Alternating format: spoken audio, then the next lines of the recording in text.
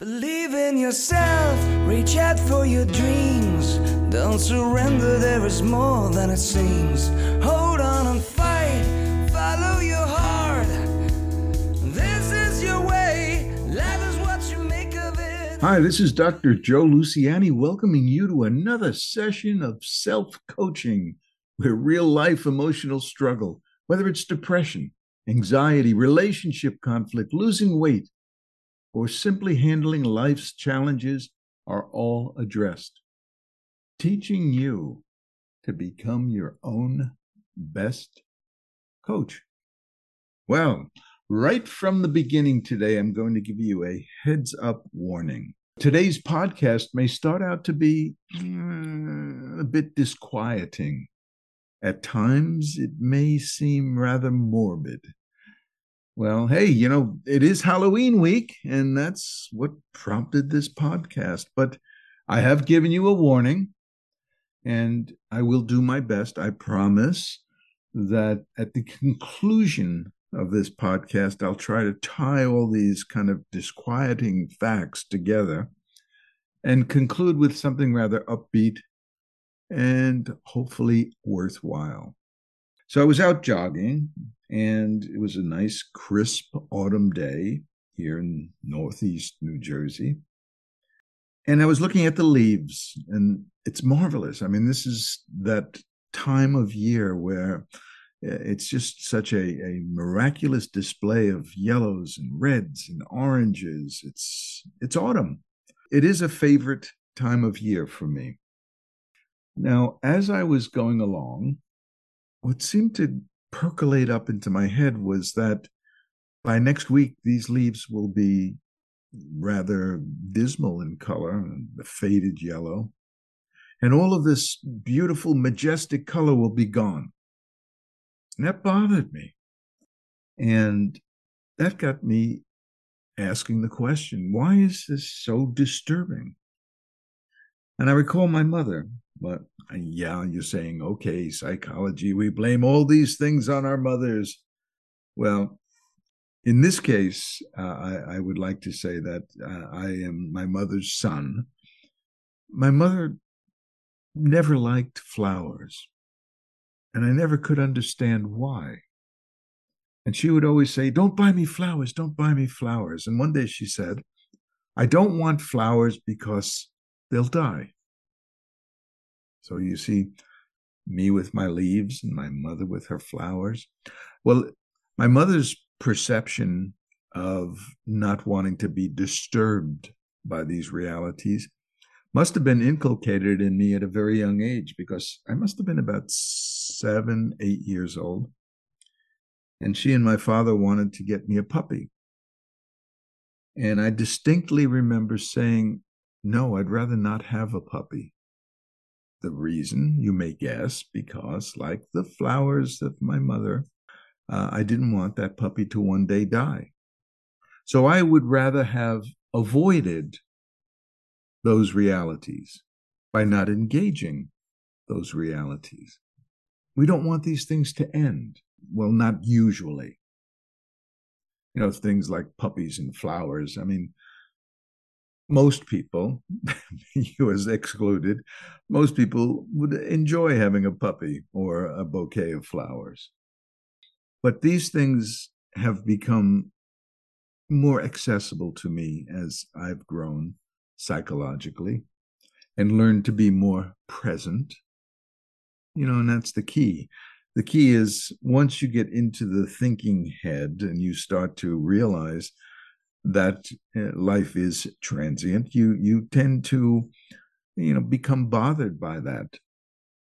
But when you are present, you are present. You are in that moment, and things are endless. The reason they are is because you are not moving yourself away from that present moment. You are embraced by it. You are enthralled by it. But every once in a while, I'm sure it's not just me, every once in a while it hits you, the leaves do fall, and we say, oh, gee, it's over. Oh, it was so great. But all of this autumn stuff is why I got into this podcast today. This illusion that we want things to last. Like I said, most of the time we lived in a somewhat fixed, permanent view of things, an endless thing. We don't ponder. We buy the puppy and we never really think about what. We think about this is going to be great, and that puppy's going to add so much to our lives, and it's going to be wonderful having a dog. These are the things that we healthfully focus on, especially when we're present. So I came in from my jog. Here I am. I came in from my jog, just bemoaning the fact that that autumn is a transient thing, and I happened to come across something on the internet. It said, historical figures we didn't realize lived long enough to be photographed. I told you this was going to be a bit morbid, but hang in there with me. And, these were people like Abraham Lincoln, Charles Darwin, Annie Oakley, Queen Victoria, and others. And, these were like ancient pictures. The last Revolutionary War soldier, and I was looking at these pictures and I had this thought that I would bet that with each of these people in each of these photos would give anything to have my moment today, my day today. You see, they had their moments and they were captured on film, and those moments are gone. But my moment, my turn on this thing, this ride we call life, is now. And that gave me kind of a rumbling feeling throughout my body that here I am with this very valuable thing called life, and I own it. I own today. I own this moment. And am I embracing it? Or am I anticipating the leaves will fall off the trees and there'll be no more autumn?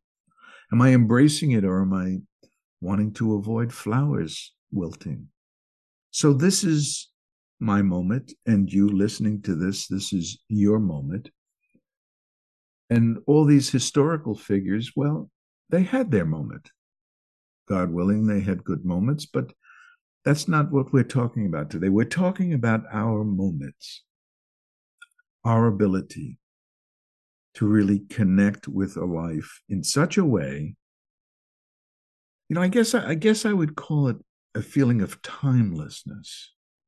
When you are present with puppies and flowers and autumn leaves, these are timeless moments. And when you are present in this timeless state, your life takes on a different quality.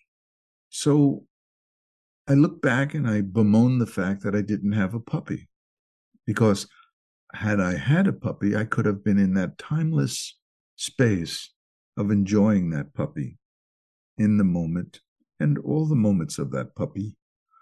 But nevertheless, now I see the shortcoming of that avoidance. Yeah, I would have outlived that puppy, no doubt about it, unless it would have been this puppy with 9 lives or something. And that would have been horrible. But I would have had the timeless moments of joy, of life. So, yeah, we can protect ourselves from certain things by avoiding them. We can detach from getting too invested in love, in life, by not really embracing or trying to embrace something that may change, by insulating and isolating, by withdrawing. And you can see this particularly in relationships. People are guarded. They're afraid to get too involved. And why is that? Well, obviously, with some degree of insecurity, self-esteem, self-worth, we protect ourselves. We avoid. We don't get into that timeless expression, that total expression of being present in that relationship, but rather we are removed, protected, avoiding. So maybe Lincoln and Darwin and Annie Oakley and Queen Victoria, maybe they had wonderful lives, but you and I have something they don't. Yeah, I know I sound kind of devious, but we have our lives today. They don't. They had theirs. This is our turn. And it's so important that you realize this, because we can take it for granted. I mean, I could look back at that jog, it was yesterday, and I could have not even seen the leaves. Now, the fact that I was a bit disturbed by the leaves because they were going to end means that I left my presence. I left the intimacy of being in the moment. And rather than fully appreciating the autumn splendor, it was diminished. Because now, instead of being in that moment and really appreciating and experiencing, I had taken myself out of that moment and I was thinking ahead. I was anticipating when there'd be no leaves. And you see how tragic that is. And you see how that applies to just about every aspect of life. When we leave the moment, we leave the possibility of that moment. And instead, we inject into ourselves all these detached parts of life that haven't happened yet. So we're always one step away or ahead of living in that moment. So you tell me, would Lincoln, Darwin, Annie Oakley, and Queen Victoria like to have a moment right now? Of course. But we have ours. Clinging to life, trying to avoid things changing, is the quintessential best way of avoiding the intimacy of life. It's kind of, it really is important because, what is the essence of life? Well, if we're always somewhere else and not living our life, then, the crime that gets committed is that we live a kind of mental abstraction of a life rather than life itself. Okay, so you say, now what does all this have to do with Halloween? Well, first of all, I'll admit it's rather a loose association, but bear with me. Let's talk a little bit about Halloween. Since this is Halloween week, Halloween had its origins about 600 years ago in Celtic festival of Samhain, which I now have read is a Wiccan holiday. And it symbolized the end of summer and the beginning of winter. Now we see where I'm going with this. So what's the beginning of winter? Well, winter traditionally symbolizes death, things dying, leaves falling, right? And in the holiday of Samhain, the souls of those who died were able to kind of crisscross and come in and out of the homes of the people. It's like there was this revolving door. So the souls of the dead were able to come into the world of the living. They believed that the barrier between the worlds was breachable. And those who had died during the year believed that they could now journey to the other world, and the souls of the other world could journey into our world. So the barrier was semi-permeable. It was breachable. So we have all these spooks and goblins and things that could come into our world. And sometimes during these ceremonies of Samhain, the people would wear masks and other disguises. This way they could avoid being recognized by the ghosts that were coming in through this breachable portal. And they would dress as animals and monsters so that the fairies were not tempted to kidnap them. So we see Halloween has a long history of bringing all these nefarious beings, things, and making them part of a festive moment. Halloween is fun, but for me, it was the second part of what triggered this podcast, and I now will bring you to my take on it.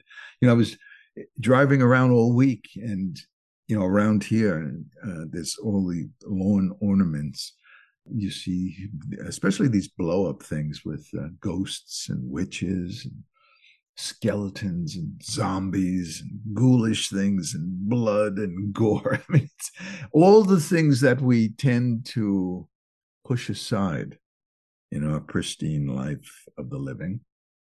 We go toe to toe on Halloween Day, and we face all these terrifying things with amusement, which I find rather interesting.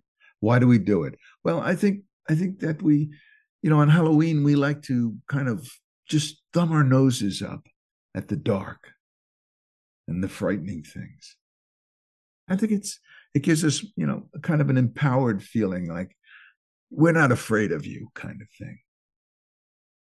And on that day, on Halloween, we liberate ourselves from all those concerns and all those fears. But as I said, Halloween has always been, from the time of the Celts to now, a subtle reminder of the winter to come. I know I said it would be rather dark, today's talk, and I hope I'm not bumming you out, but nevertheless, Halloween was the advent, the end of the harvest, the beginning or the anticipation of winter. Leaves falling, things dying. But it was also an empowered moment of thumbing our nose at all that dark stuff to come, saying, we don't care, not on this day. That's my interpretation.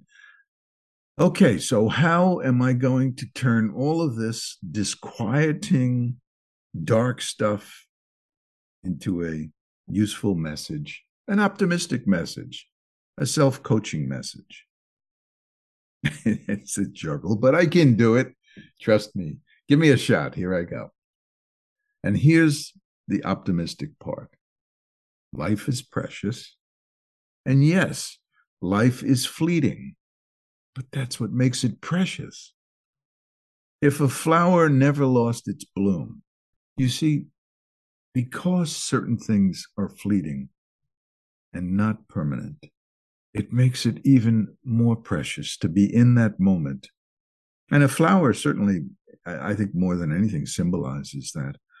If we can't appreciate the bloom, because that's such a fleeting thing, but in the moment, that's where we have a chance to really be present. So next time you look at the leaves of autumn, next time you look at a friend, your partner, next time you try to embrace life itself, try to do it without distraction, without anticipating tomorrow, how you're going to pay your bill. You see, there's only that moment, and whatever is in your moment, be with it. We can't stay in the moment 24/7. I know that. But we need to keep coming back to that. And there's a poem by Rose Milligan. You've probably heard it. It's called Dust If You Must. And I must read this to you because it's profound. It has an effect that is necessary. And it's disquieting, but that's part of this podcast today. But listen anyhow.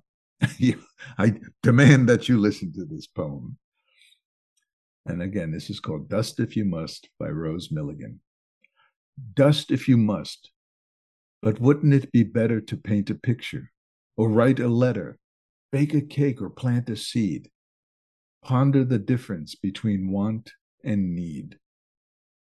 Dust if you must, but there's not much time. With rivers to swim and mountains to climb, music to hear and books to read, friends to cherish and life to lead. Dust if you must, but the world's out there. With the sun in your eyes and the wind in your hair, a flutter of snow, a shower of rain, this day will not come around again. Dust if you must, but bear in mind, old age will come and it's not kind. And when you go, and go you must, you yourself will make more dust. Okay.